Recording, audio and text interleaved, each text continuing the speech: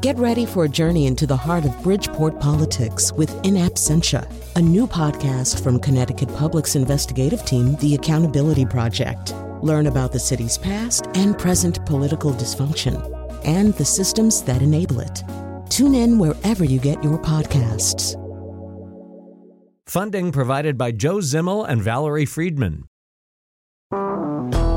Well, there's people who live along Long Island Sound who'll just straight up tell you that Lyme disease came from a place called Plum Island. Kind of closer to Orient Point than it is to Connecticut, but everything's pretty close there. It is a place where some significant research has been done into animal diseases. And if you want to get super specific about it, and you go back far enough, there was an ex-Nazi scientist who had some relationship to the place and who appeared to be kind of interested in ticks. However, a lot of what we think about Plum Island or have heard about Plum Island really kind of is in the area of cryptozoology and X-Files paranoia. And then there's some real stuff that's worth talking about, too. We're going to do all of that today and also tell you how the place is likely to be preserved now.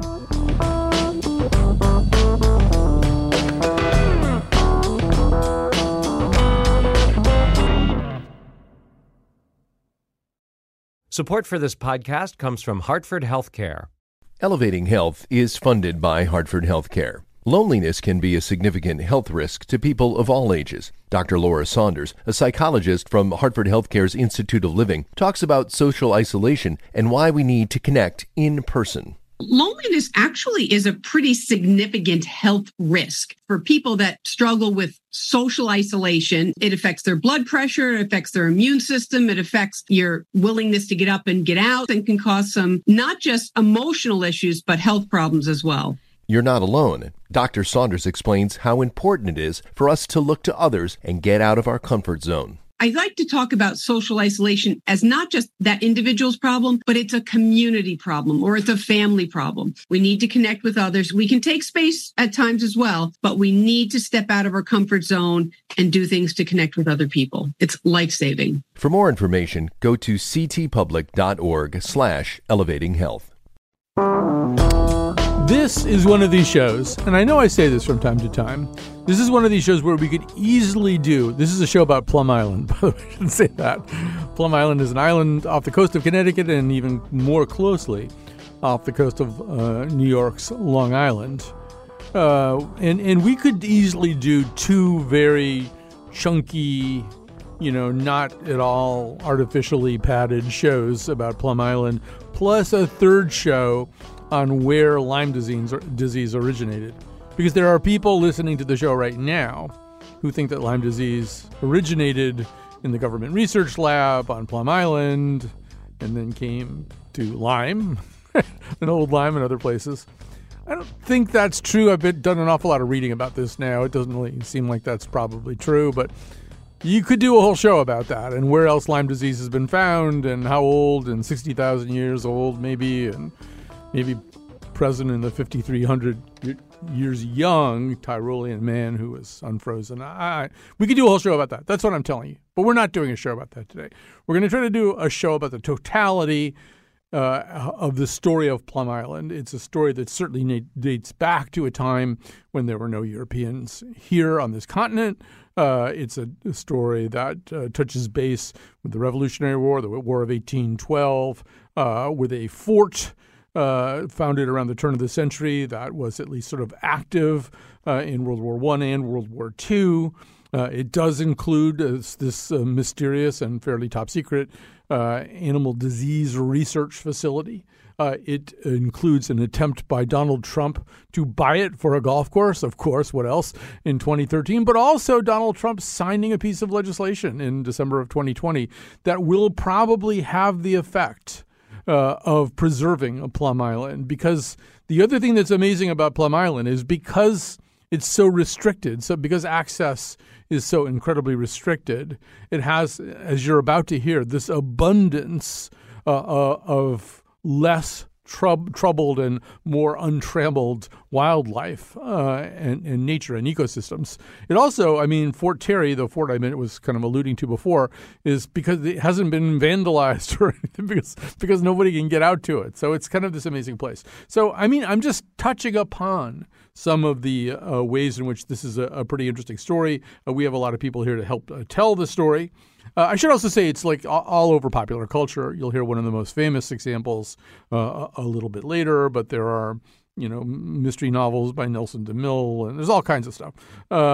There's a documentary, a paranoid documentary starring Jesse Ventura, in which he spends about half the time lamenting the fact that security precautions are inadequate on Plum Island, and the other half of the time lamenting the fact that when he tries to show up at Plum Island unannounced, he encounters massive amounts of pretty proactive security, which he doesn't like that. But he doesn't think there's enough security either. So go figure. All right. So I've prattled on long enough. Let's get the guest going here. We're going to start with Marian Lindberg, a conservation specialist for the Nature Conservancy and the author of Scandal on Plum Island. A commander becomes the accused. That's one I didn't even mention in my long summary. We're going to swing back to that eventually. But Marian Lindberg, first of all, welcome to the show. And let's talk a little bit about Plum Island. Thanks for being here today. Thank you so much. Thanks for inviting me. And you did a great summary.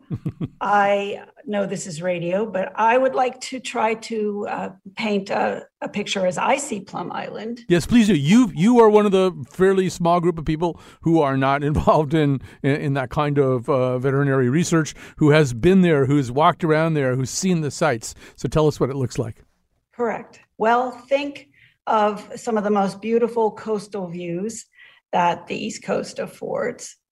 Curved sandy beaches, boulders where seals haul out, bluffs and dunes, over 225 bird species, and the story of human and geological history going back thousands of years, told by the land itself, the water, and the vistas.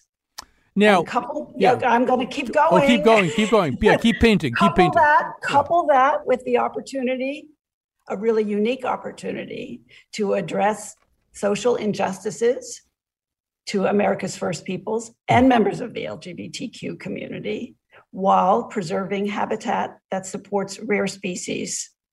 So that's my view of Plum Island. And so that's kind of the plan now. We should say that the research facility, the semi-mysterious research facility, is going to be closed fairly soon. The plan is it's a biosafety lab level 3, which is not the highest level. It's been there since 1954. I think there's reason to believe it's maybe not state of the art. So its functions are going to go out to a place called Manhattan, Kansas, which is ironic because the original flying monkeys from Wizard of Oz were developed on Plum Island. Okay, that's not true. That's a falsehood. So, but anyway, it's gonna be moved out to Kansas, and there was a plan to help finance this move to sell Plum Island to the highest bidder. Maybe you should pick up the story there and say what happened, why that didn't happen, and what's going to probably happen now. Okay, correct. I would be happy to try to do that. Yeah, so this all started after 9/11. President Bush signed an order asking the Department of Homeland Security to look around for a place to put a higher level facility. As you said, Manhattan, Kansas was chosen. And around the time that the government was doing its administrative process to decide that, Congress very quietly, in one of the very large appropriations bills that they're famous for, instructed that Plum Island should be sold at auction. And this bypassed the normal federal procedures for disposing of surplus federal property. Those require the General Services Administration, which is the government's realtor, to offer the land to other federal agencies. And if they don't want it, then to offer it to state and local governments that have jurisdiction. And if they don't want it, then to offer it to nonprofits, and only then to sell it. But Congress quietly bypassed that. So I've been involved in a lot of land preservation deals, but this one has required overturning an act of Congress. And it took a lot of years, a lot of work by many people from a number of organizations in Connecticut, New York, and elsewhere, national organizations as well, and great help from Connecticut's elected officials. And finally, as part of the massive COVID stimulus bill, which had a lot of things in it, including copyright reform and many, many other aspects, there was a provision to undo the sale requirement of Plum Island. So that's where we are now. We have an opportunity to chart the future and not just fight this past mistake.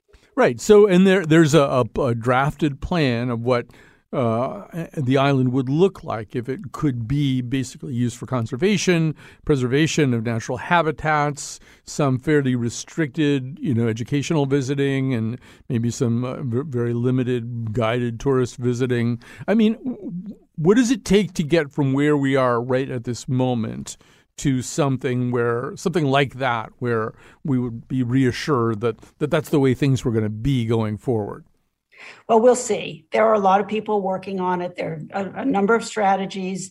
There's the Preserve Plum Island Coalition, which is a group that was put together around 2013, 2014, that has an Audubon, the Nature Conservancy, Save the Sound, Citizens Campaign for the Environment, the Coast Defense Study Group, which is a military history group, a number of organizations coming together to try to make this happen. And so there are a couple of different ideas. Of course, we think that a public owner would be the best equipped to manage it properly. So there aren't that many candidates for that, right? There's the federal government and the state government. It seems a little bit large for the local government.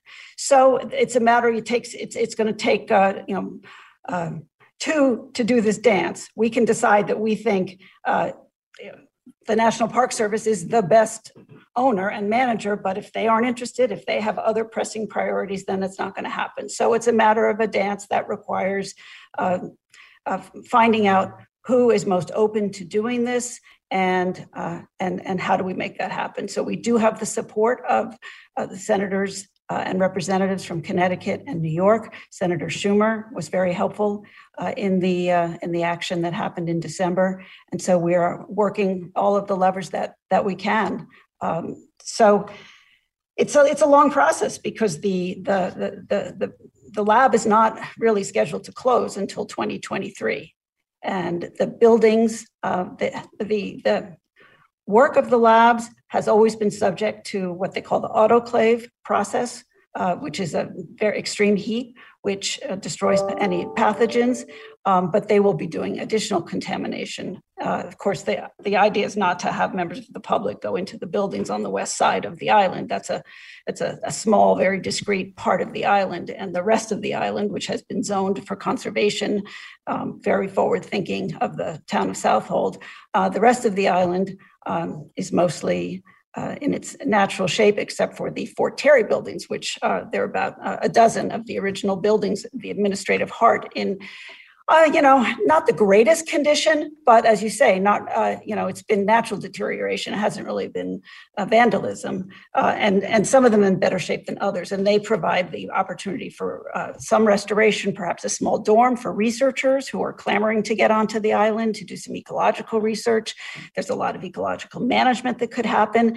What we want to do is to try to get some of that ecological management in place sooner rather than later, because there are invasive species that are damaging some of the incredible communities, natural communities on Plum Island. So that's an effort now. But we have a lot of really good people who are working on this, and the support of the public will be so important. And I really hope we can get your listeners the opportunity to visit the island. Right. But you listeners will not be touring Lab 257 or anything like that. And that, I'm glad you said that. I was going to ask about that. And I realize that's not your area of expertise necessarily. But clearly that whole area is going to have to be, decontaminated pretty extensively and probably cooled off Yes, the Lab 257 is pretty interesting building. It's one of it's the axis between the first and second type of federal use on the island. So Lab 257 was Building 257, and it was the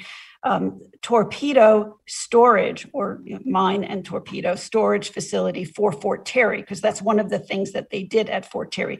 They never were engaged in any kind of combat or defensive firing. It was built at a time of great fear about an attack by the Spanish Navy when the United States and Spain were engaged in the controversy over the Spanish treatment of Cubans. And so there was a alarm over the state of coastal defenses, and Fort Terry was one of a number of forts that was built, but it never saw any action. They practiced harbor mining because that had actually been done in Cuba, and so they built a building with very thick cement walls, far away from any of the barracks and other buildings on Plum Island, and that building still stands. And that is the building that, after Fort Terry was decommissioned after World War II, that was then converted into the first animal disease center, opened in 1954. And there's a pretty interesting New London Day article about when the reporters were shown the newly renovated lab in 1954. And a one-way chute for the animals was built at that time, added to the building. So that building is very far away from anything. It's easily cordoned off. And New York State officials have worked very hard with the federal government representatives and contractors to assess everything about Plum Island, both the interior and the exterior, and they're pretty satisfied with the plans for Building 257. All right, so there's so much to cover here, but we would be remiss if we did not at least pause for a moment with your book, Scandal on Plum Island. Actually, I mentioned the Nelson DeMille book. I noticed that he blurbed your book as well. And so this is a historical account of a commander who in the 1910s, well, you should tell the story of what happened at Fort Terry. All right. So this seaside post didn't have a lot of discipline in the early 1900s. As they say, there was no action. So they sent somebody who was pretty buttoned up to be the commander, Major Benjamin Keeler from Western Iowa, who had gone to West Point, fought in the Philippines in the Philippine War. And so he gets to Plum Island. He brings his sister because he's unmarried. So he brings his unmarried sister to live with him and help him entertain visitors. And he is, by all accounts, doing a great job until the end of 1913. He's brought to Governor's Island, and he's told that a captain has leveled accusations against him that he, the major, groped both the captain and other male subordinates. And Major Keeler denied this, but he was court-martialed. And it was the beginning of federal policy against perceived homosexuality in the military. Yeah, you could sort of argue that there's a dotted line anyway from there to don't ask, don't tell.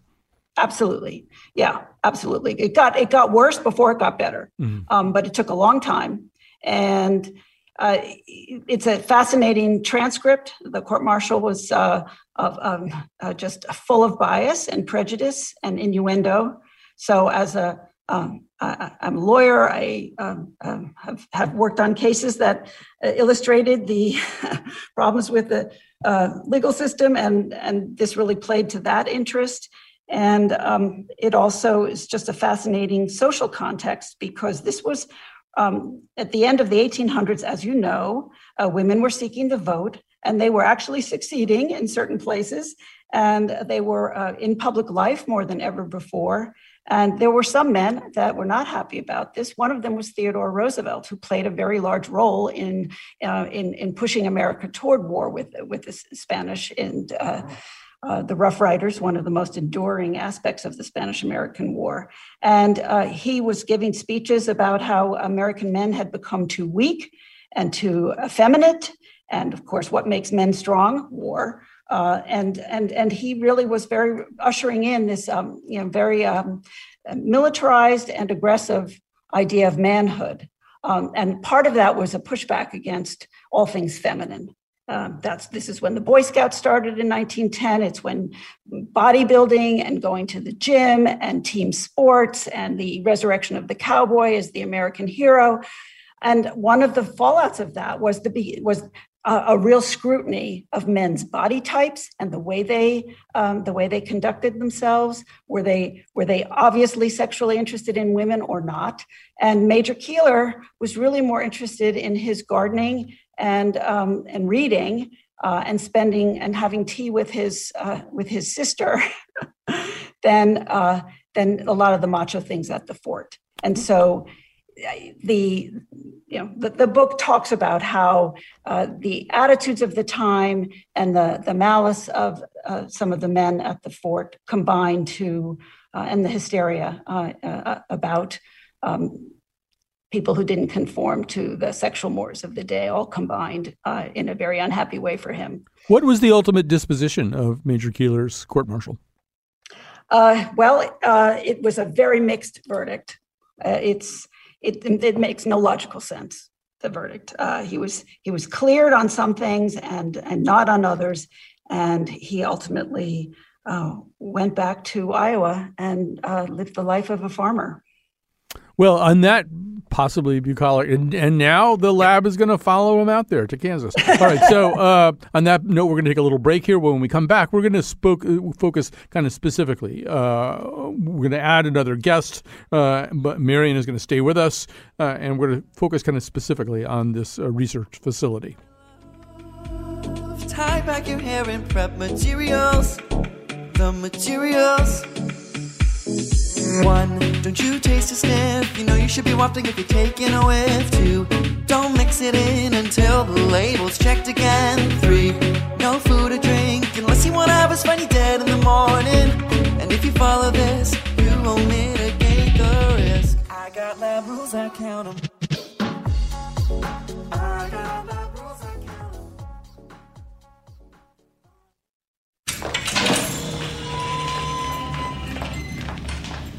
If your profile helps us catch Buffalo Bill in time to save Catherine Martin, the senator promises you a transfer to the VA hospital at Oneida Park, New York, with a view of the woods nearby. Maximum security still applies, of course. You'd have reasonable access to books. Best of all, though, 1 week of the year, you get to leave the hospital and go here. Plum Island. Every day of that week, you may walk on the beach, you may swim in the ocean for up to 1 hour under SWAT team surveillance, of course. And there you have it. This offer is non-negotiable and final. Catherine Martin dies, you get nothing. Plum Island Animal Disease Research Center.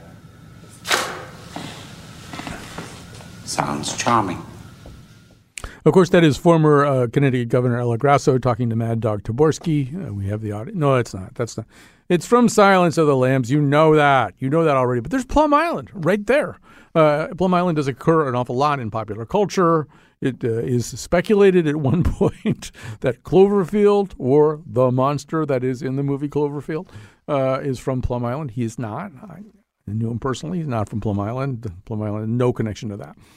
But, I mean, you just can't have something like this. You can't have a research facility like this in a restricted location that's very close to population centers. The thing that it's the closest to is actually Point Orient in New York, on Long Island. But you can't have something like that without people speculating about it all the time, worrying about it all the time, wondering what sort of things are coming wafting to, the Connecticut coastline on prevailing winds from the facility. And as I said at the top of the show, there's been rampant speculation that Lyme disease comes from there. Lyme disease has been around a really long time. Probably doesn't come from Plum Island. And all kinds of other mostly kind of crazy conspiracy stuff. But the reality is there is this facility there, and somewhat disturbingly, it's getting older and maybe isn't state of the art, isn't as secure as and up to date as it should be. That's why they're moving it out to Manhattan, Kansas. But here to tell us a little bit more about that is Jeff Mano, making, I believe, his third appearance on our show, spread out over 11 years. He's the co-author of Until Proven Safe, The History and Future of Quarantine. Marianne Lindbergh is still with us, conservation specialist for the Nature Conservancy, author of Scandal on Plum Island. So, Jeff, welcome back. It is your third appearance, I believe. Yeah, thank you. Yeah, it's great to be back. It's been a long time. Yeah. So maybe just once again, I keep referencing, as does Dr. Lecter, the Plum Island Animal Disease Center, but maybe just quickly mention your understanding of what it is and why it's sitting out there in the middle of Long Island Sound. Well, sure. Yeah. I mean, as you mentioned, and as the name itself implies, it's a place for high security animal disease research. It's deliberately on an island so that it can be, contained by the ocean waters itself, so that people don't accidentally drive a car into the facility or that kind of thing. So it's both natural security and actual security from potential attack. But it's meant to research diseases such as foot and mouth disease, which is highly contagious and can result in, millions, if not even billions of dollars of damage to livestock herds, it spreads incredibly easily. So by keeping it contained on an island, the idea is that it's actually the safest place you could have it. Of course, as you just mentioned, it is getting older. And then also it's only a biosecurity level 3 lab, which means there are other diseases that it's not actually licensed to hold or to research, which is one of the reasons. There are many reasons, but it's one of the reasons why they're actually closing down Plum Island in the next couple of years and shifting all of that research into the very heart of livestock country out in Manhattan, Kansas. Yes, and in your article, which you co-authored, well, actually, you've written two pieces, but your article for Wired that you co-authored with Nicola Twilley, you mentioned that there are some people who question the wisdom of this, that you are, first of all, putting something right in the middle of an area that's full of the kind of livestock that would have much to fear from diseases like hoof and mouth disease and related diseases. You're also putting it right in the heart of the tornado belt where things can go, crashing into other things.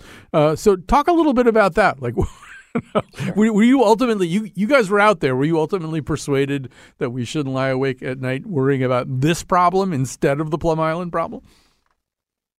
Well, it's funny. I mean, you have to have a lot of faith in the engineering capacity of the architects and the construction firms who are behind the facility there in Manhattan.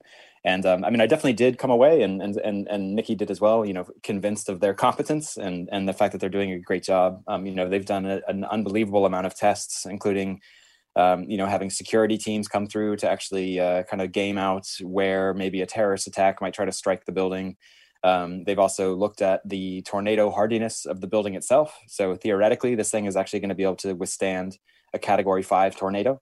And it will be able to do that through not just the sheer mass of the building, but also because it's got a really, really interesting and complex air handling system, so that even when the pressure drops and a tornado hits, the inside of the building will be able to adjust to that, so that the labs that are under different kinds of air pressure can adjust on the fly and won't start venting animal diseases into the surrounding landscape. But it was pretty sobering. In 2010, there was actually a federal study that was commissioned to look at the possibility of release there.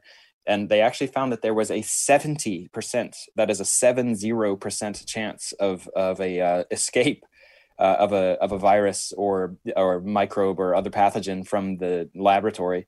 That was thankfully before the tornado hardening and before many other things happened to upgrade the design and make it more secure. And now, at least theoretically, that 70% risk of escape is now a 0.1% risk of escape.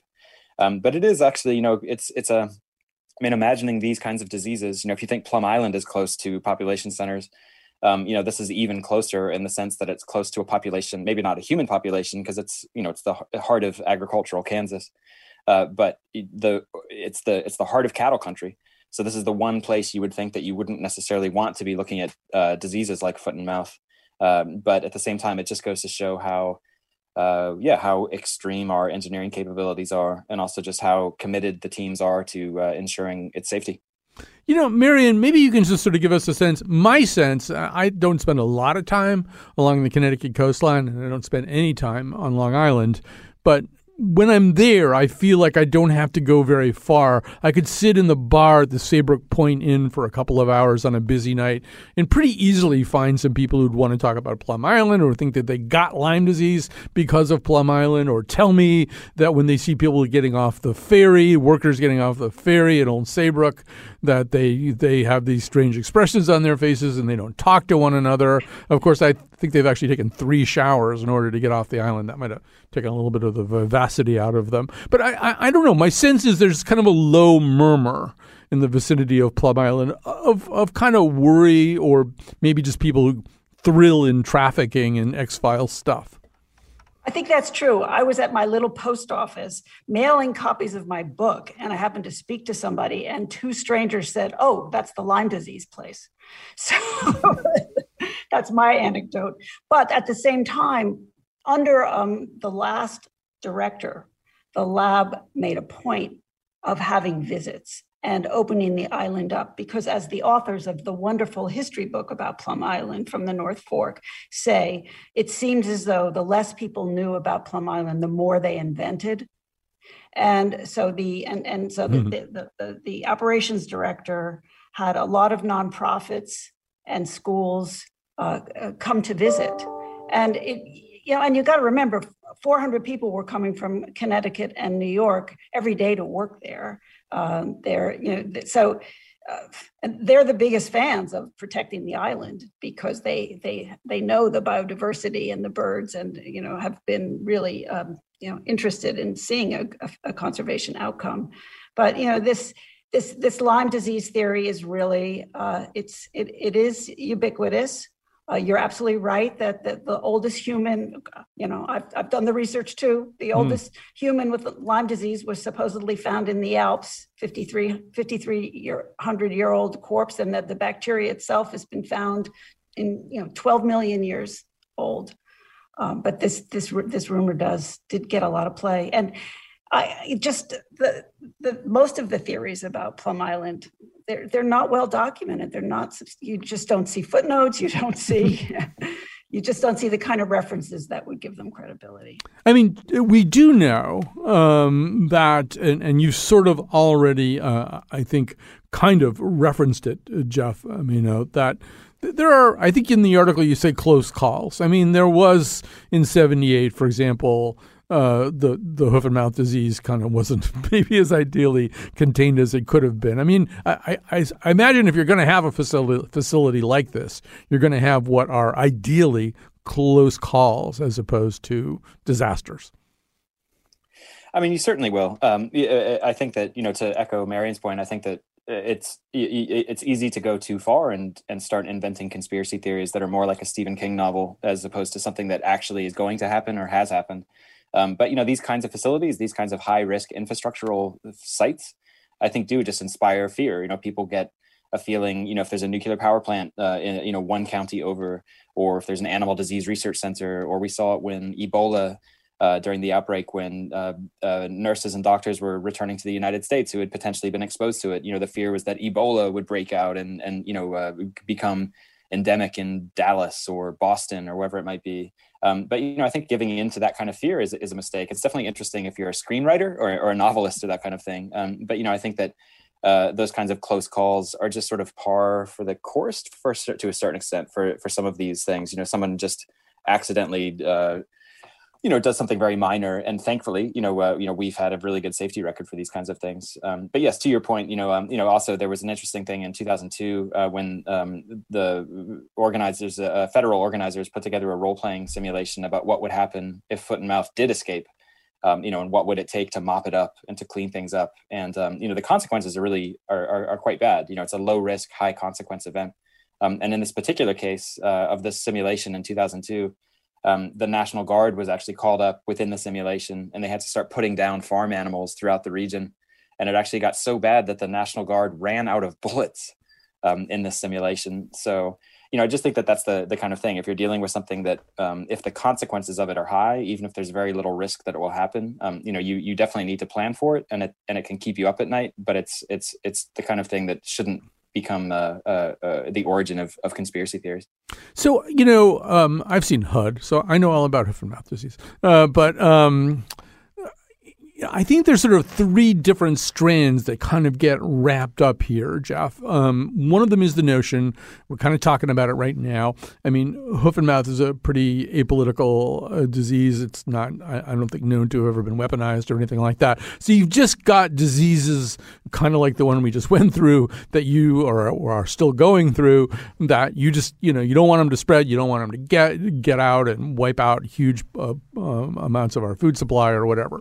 That's one. Then there's this kind of notion that maybe somebody would intentionally introduce diseases like this. And I've seen some reported saying that there were Al-Qaeda people who had documentation that indicated that they were aware of, for example, Plum Island. But you want to be able to fight it off if it's ever used as a bioweapon. And then there's sort of rumors, and they date back even really before 1954 to this guy, Eric Traub, who'd been a Nazi scientist who was recruited so that the Russians wouldn't get him, who at least set foot on Plum Island a few times. There are prevailing notions that somehow or other, either here or maybe to come in Kansas, we're developing our own bioweapons. I don't know. Can you pull that lanyard apart a little bit? I mean, just in terms of the relevance of each one of those three threads? Well, sure. I mean, the possibility of these things being weaponized, I think, is a real fear. Actually, one of the things that was quite interesting about researching the new facility in Manhattan is that the president of that university is a former chairman of the Joint Chiefs of Staff named Richard Myers, General Richard Myers, and he had actually been involved when I think it was a SEAL team in Afghanistan actually found that list, the Al-Qaeda list of plant and animal pathogens that were clearly indicating that Al-Qaeda was interested in pursuing these kinds of things. They were looking at anthrax, they were looking at rice blast, stem rust, which is a disease of wheat, with the idea being that the presumed idea being that they would actually be targeting the global food supply. What better way to sort of bring the world to its knees than to get rid of its ability to eat? And so that kind of realization that, our adversaries might be targeting these soft targets, it was part of what inspired General Myers when he then ended up at Kansas State University to really kind of help push for the already existing desire there to open up a BSL 4 level facility that we're now, is going to be the next Plum Island. But yeah, so it's a real fear. I mean, our enemies might do it, and it would have catastrophic consequences if that were to be the case. Of course, it's actually quite easy to spread some of these diseases, which is the unfortunate aspect of it all. And then in terms of our own capacity, I mean, I'm definitely not an expert in biological weaponry in terms of the United States military, but I do know that we are contractually or treaty bound, not to develop these kinds of things. If in further conspiracy thinking, that kind of thing, is going on, I feel like I would just leave that to the novelists and the screenwriters. But yeah, I mean, these things are very risky, and you don't really you would only want to work with them very carefully, which is why we have such tightly engineered and very secure facilities for it. So I think it should be mentioned. Sure. Could I just jump in? Yeah, and say Marianne, that one please of do. the big aspects of the work at the Plum Island lab was to develop a vaccine for animals against the ability of foot and mouth to spread.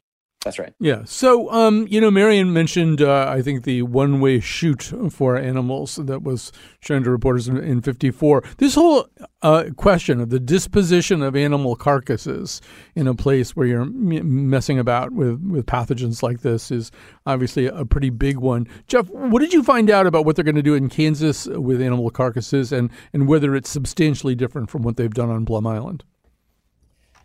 Well, yeah, carcass disposal was a unexpectedly fascinating and morbid topic. To be honest, it was quite interesting to learn the difference even just between two different facilities that exist there in Manhattan. There's the Biosecurity Research Institute that already exists, and then right next door is the place that they're building now, which will be the Plum Island replacement. But so some of the anecdotes, at least that we learned, were pretty incredible. In the existing the BRI, the Biosecurity Research Institute. They actually put the corpses of these potentially or actually infected animals into these giant tissue digesters and basically reduce them down to what are called bone shadows. It's a kind of alkaline soup of what used to be an animal body. The bones themselves can be, are turned into a kind of crystalline shadow of themselves. And then the liquid is actually stored until they can get rid of it through the municipal sewage system. So they actually call the local sewage plant and say, "Hey, are you ready to take this? Is this a good time to get rid of our animal carcass waste?" And then they just put it into the sewer system, in the middle of the night. I should emphasize that it's sterile. It's not it's not infected animal parts or anything being sent through the sewers. But nevertheless, is a very evocative image to imagine this kind of liquid animal waste being sent out through the city sewers at midnight while the town is sleeping. But NBAF, the new place next door, is actually, upping the bar for how they get rid of animal bodies. And so there's everything from extreme sterilization. There's even partial incineration. There's a lot of things that are really quite good. There's nothing really there's no reason to be scared of how they are getting rid of the corpses. There are redundancies on top of redundancies. All right. Apologies to anybody who had like a big lunch right before they started listening to the show. Do we know? I'll ask you. Marion may also know, but I'll start with you, Jeff. Do we know anything about what Plum Island did or does with animal carcasses? Alas, I would probably kick that to Marion. Unfortunately, we did not look into the specifics of animal corpse disposal on Plum Island. I'm not sure that we made sure that anybody did know. But Marion, do you know anything about this? I know that there haven't been animals there for a while. Yeah. That they actually had an issue with some of their sewage disposal, and they've recently built a new treatment plant. So there haven't been animals there for a while. And prior to that, it's not something that I brushed up on for this interview. Sorry. No worries. I just that it does sort of bleed, so to speak, into our final segment here, which I will introduce in a little while. But Marion, I guess one of the things that I'm sort of wondering about, and just listening to Jeff talk, thinking about even more, is imagine that, all of the conservation dreams come true, and we have this beautiful and basically pristine nature preserve and historical touring opportunity in terms of Fort Terry and stuff like that, and the preservation of habitat and some kind of thing where boats can come out and guided tours can take place and stuff like that.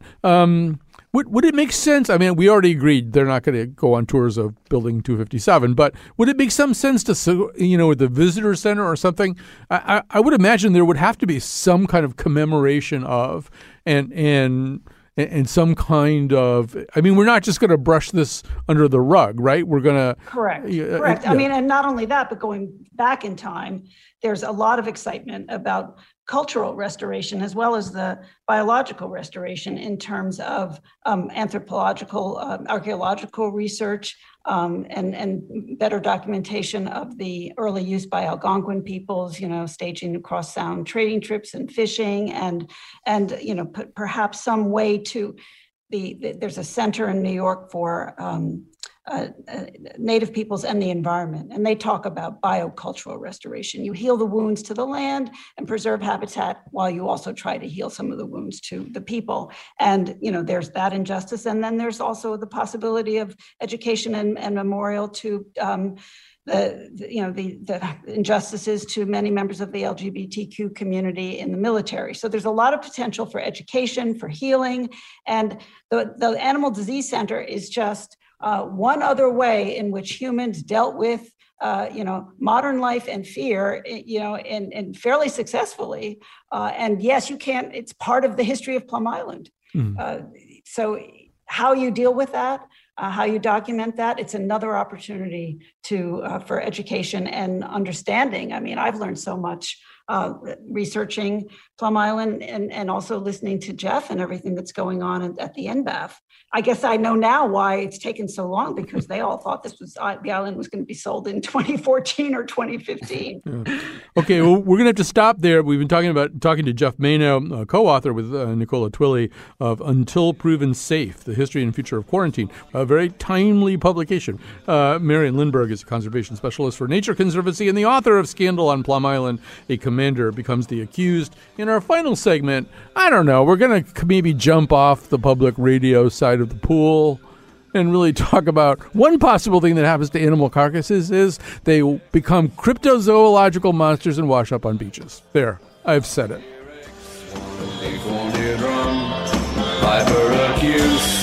What's that from? It's from weird diseases. I get weird diseases.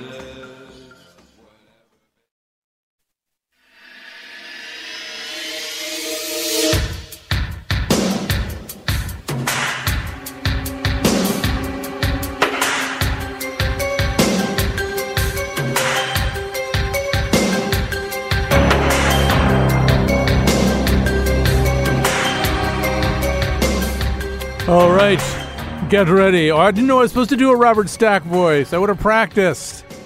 Nobody warned me. All right, so we are going to, first of all, before we do all this, I want to thank Kat Pastor. She's the person in the control room playing all these clips and keeping the show running properly. She's our technical producer. This episode is produced by Jonathan McPants. And I was, I think I could do Robert Stack, but I need more warning. All right, so we're going to talk a little bit about the latest, the final leg of our journey. Ends on a sandy beach on Long Island where something washed up quite a few years ago. It became known as the Montauk Monster. Here to talk about this is Ellen Killeran, who wrote a piece in 2018 called 10 Years Later, the Montauk Monster is Still a Weird, Gross, Dark Mystery. I would imagine that the intervening years have done nothing to dissipate that sense. Ellen Killeran is a staff reporter and editor at Crime Online. Welcome to our show. Thank you for having me. Hello. Hi. So tell us just really quickly about said Montauk Monster. What did it? What was it? What is it? What did it look like? It looked like nothing that most of us had ever seen before. It looked like a monstrous creature. It washed up in July of 2008. So this was 13 years ago. And it became known to the rest of us by way of a Gawker story that published the photo of it. Very few people that I'm aware of actually saw this thing, if it did even exist. All of the discussion around it and the analysis of it was based on photographs. So the strongest theory, there's so many theories, but the strongest one, and when I say strongest, I mean the one that seems to be the most agreed upon, is that it was a raccoon.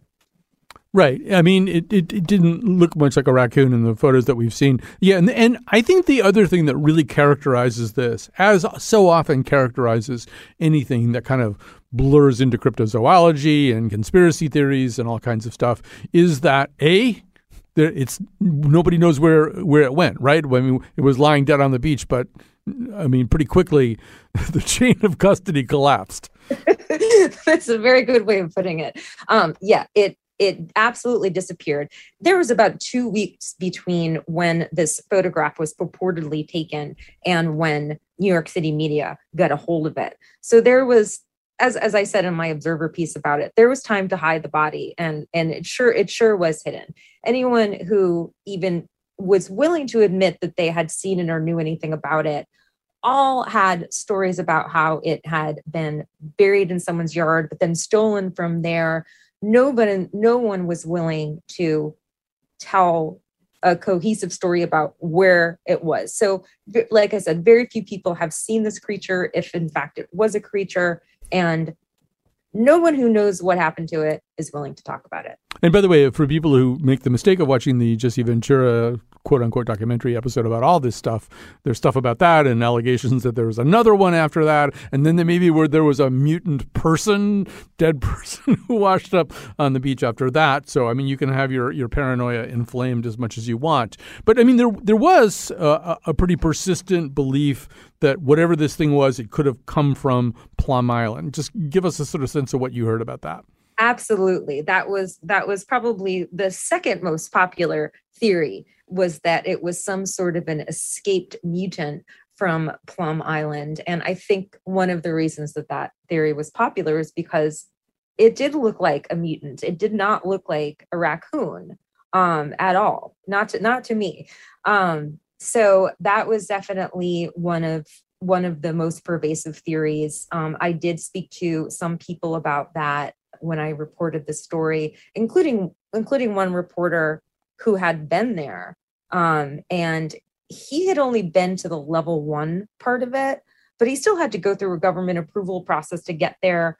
And he believes that the security was so tight that nothing could have possibly escaped, certainly not an animal. But like you guys were discussing earlier, we don't know how the carcasses were disposed at that facility. So it's still a rumor that's flying around for sure.